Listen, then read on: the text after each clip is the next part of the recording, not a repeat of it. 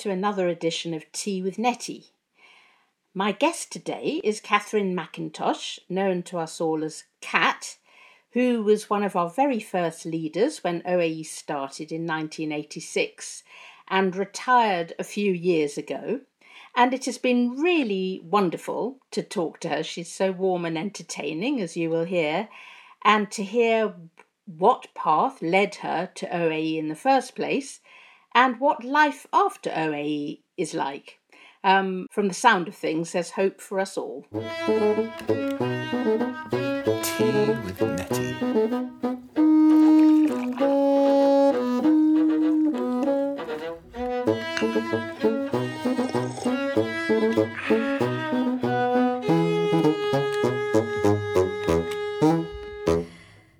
Cat, it's so lovely to be able to talk to you today.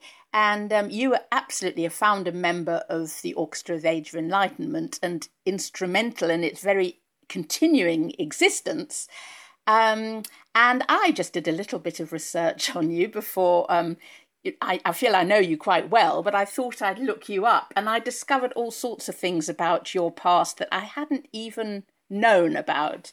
I mean, I didn't know that in 1967 you had a scholarship to Bruges to study violin, viola d'amore and viol, for there instance. There was a notice went up at the Royal College of Music in my third year saying that they were looking for a player to join an early music course in Bruges and a treble viol player, I think. And I was just about a treble viol player at that time.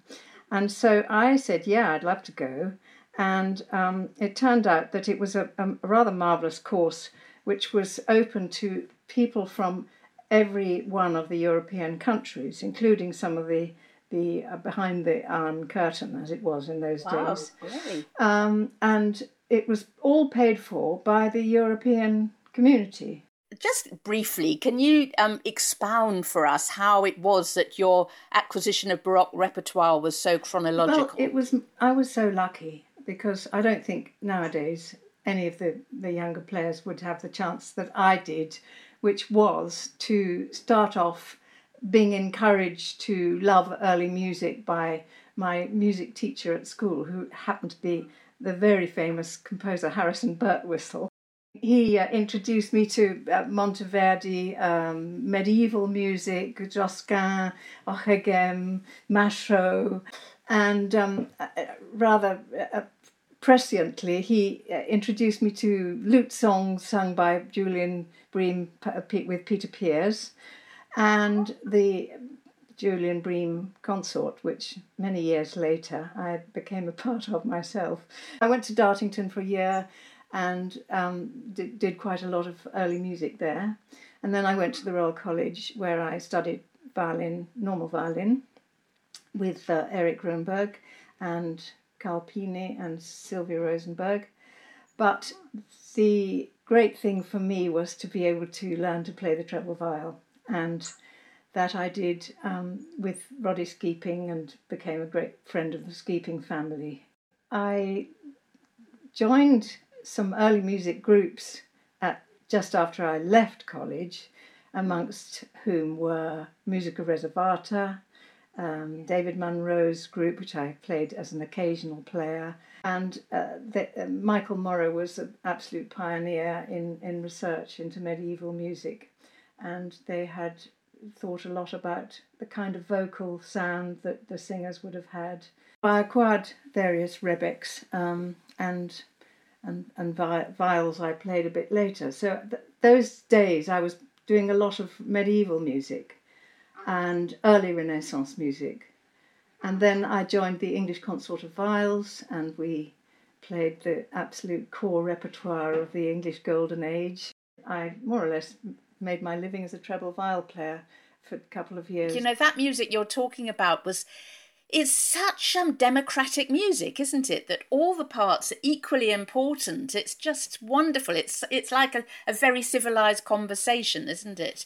Absolutely. I mean, talking about Gibbons and Jenkins and, well, Purcell, of course, and William Laws, who completely sounded off the rails. I mean, I remember Francis Baines used to say that young virgins should be locked up after hearing William Laws.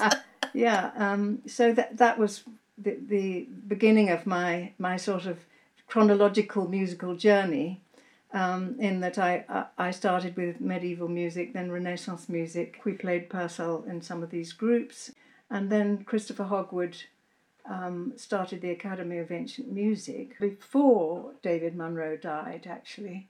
And David had sort of put his toe in the water with Baroque music and conducting and that sort of thing. But really he was happiest, I think, communicating with audience in that brilliant way that he had, surrounded by about 15 pipes and shawms and recorders of various sorts. And Chris Hogwood sort of took over the mantle in a way. They were both wonderful communicators, weren't they, verbally? They were absolutely marvellous. And Chris's idea was to start playing orchestral music with the right kind of instruments, the right kind of numbers of people playing in the group, the right kind of bows. We did one project by music by Georg Muffat, and we actually had bows made. They were not very sophisticated bows, but they were very short, and it was the first time that we tried to do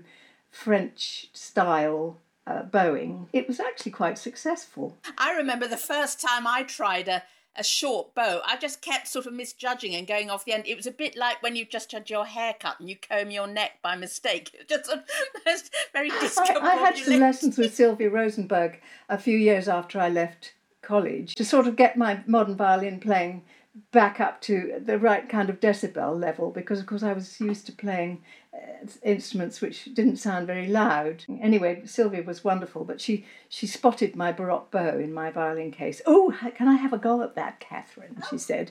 And she did exactly what you've just described.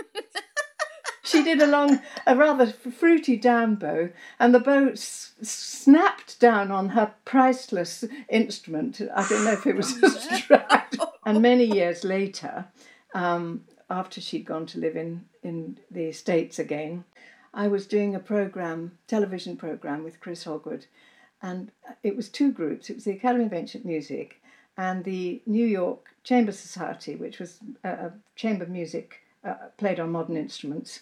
And one of the things that we did was Chris Hogwood's arrangement of the concerto by Bach, J.S. Bach, for three violins, which is better known as for three harpsichords, but Chris constructed it again for three violins. And there is one which a lot of people play, but it's using all the notes that Bach used for the three harpsichord version. But a few months later, after this programme had gone out nationwide on American television, I had a call from Sylvia Rosenberg saying how much she'd enjoyed it. How wonderful! Anyway, before we go on to the Academy of Ancient Music, I happen to know that you were an earlier member of Roger Norrington's Schuetz Choir as well, weren't you? Which is yet another aspect of your musical past. Well, I did a lot of singing at school, and I didn't really want to stop singing. And I knew Roger Norrington through family connections, actually. And he very kindly let me join his choir. And I learnt a tremendous lot about phrasing from Roger. To go back to the Academy of Ancient Music, I think what made an incredible difference to the state of the period instrument movement in Britain was the fact that Christopher Hogwood was the first person to get a recording contract, in this case with Decca. Well, it did. And people say that my generation was the first, which is by no means true, because there were lots and lots of people interested in early music and doing research. So in Britain, mainly started by Arnold Dolmetsch, but the Skeeping family that I mentioned also played a lot and did a lot of research into instrumental techniques. These were mostly amateurs who were interested in early music. And so our generation, who are now called pioneers, weren't really pioneers. We were just taking it into the professional field. So that recording contract that you mentioned was absolutely crucial. Thanks to Decca with Peter Wadland and Chris's amazing sort of flowering of interest in quite unusual composers that weren't normally heard on recordings. And I think we were so lucky. And it upped our game technically too, didn't it? Being somebody of not extremely academic bent myself, I found that the practicality of actually doing it and finding out what the bows did, and using gut strings and realizing what makes a gut string sing, what makes it vibrate, how to actually initiate the sound, and use the articulated silences to make the speaking of the music make sense. It was so interesting, and I still try and do that now. So many students over the years that have come through your influence and enthusiasm, and all this. You say you're not of an academic bent. I mean, I'm not either. But you were so enthusiastic and interested. You did a lot of reading and experimenting, didn't you? And then you were able to pass it on. And at the colleges, that was only just beginning then, wasn't it? We had a little Baroque orchestra which met every Monday afternoon, and so all the way through the term. And there weren't quite enough students in any one college to make up the numbers for a Baroque orchestra, so we gleaned people from the Academy and Guildhall and Trinity. I really loved working with students. It's much scarier to work with professionals because... Oh.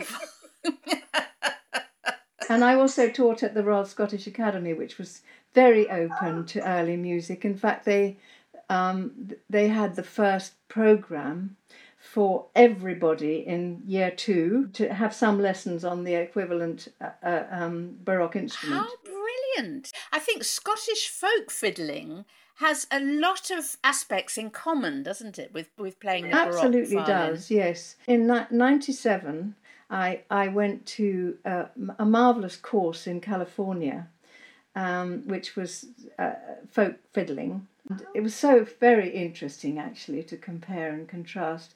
And the thing that was most useful for me was that you were not allowed any written music on the site. You had to just pick it up by ear.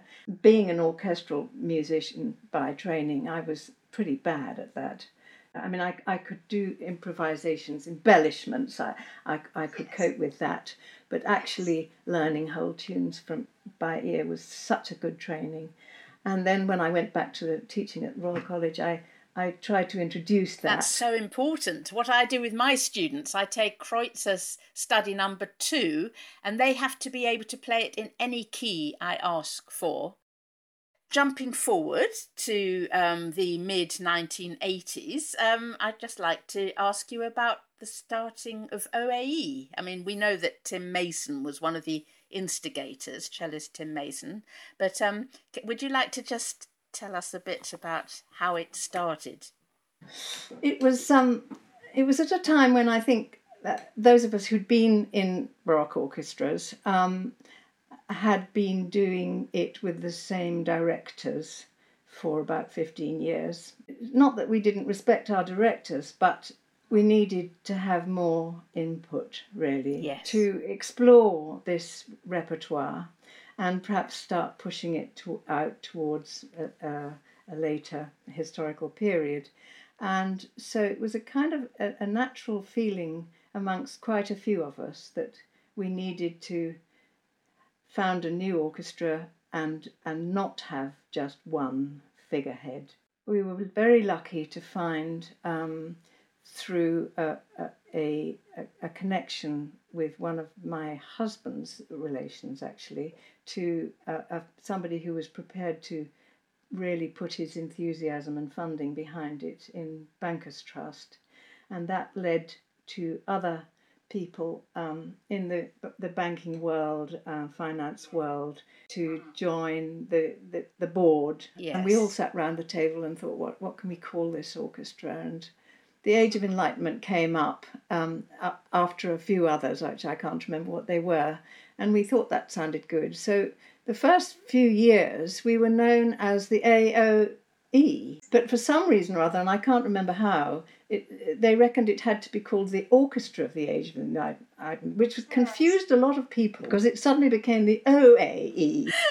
We had a marvellous time at the beginning, just inviting all our favourite people to come and direct us. Yeah, it was fantastic that we had this vehicle. It was our own orchestra, and we could invite who we wanted, and they had to behave themselves if they wanted to be invited again. But it was so wonderful, wasn't it, to be able to invite people from Belgium and Holland, which was at that time the absolute bedrock of period Belgium and instrument Holland, playing. yes. And the funny thing was that a lot of people in Belgium and Holland were not terribly complimentary about the English way of playing. Yes. So I think it was interesting that both Bruggen and Leonhardt agreed to be such linchpins in those early days. And we certainly learned an awful lot from them. They had come from their long practiced ways of playing, and so we learnt that kind of technique from them. And then, of course, Simon Rattle came along with his fantastic flair, enthusiasm and joy of music making. And then Charles Mackerras, who was very well versed in historical knowledge about Baroque practices, but hadn't actually done much work with an orchestra actually played on gut strings. And he was so respectful of us. I admired him and liked him so much. What I chiefly admired about him, actually, was that he had such a clear way of moving. He didn't need to talk so much in a rehearsal. He would only talk about things which had gone wrong that he wanted to put right. His musical mind and his physical gestures were so well aligned that it was perfectly clear to us. But then we got violinist directors like Sigiswald, and he taught us so much about articulation and bow speed. Especially in French music, which was a style actually not really assimilated at all into the British. In spite of Lina Lelande's efforts with her Rameau Yes, operas. indeed, and I'm sure people who played for her must have learned an awful lot. I didn't play for her very much, but I did a bit. And alongside the OAE, you started your own group, didn't you? Your own trio sonata I did, group. yes. Well, I'd been playing trio sonatas a lot, really, from after I left college with Chris Hogwood, and he did a whole series of the trio sonata on the BBC. And then in 1984, I think it was, Richard Boothby and Robert Woolley, gamba and harpsichord players, asked me if I would like to start a group which explored the repertoire of trio sonatas, which was the string quartet of its day, really. And who would I like to play with? So I said I would like to play with Elizabeth Valfish, please.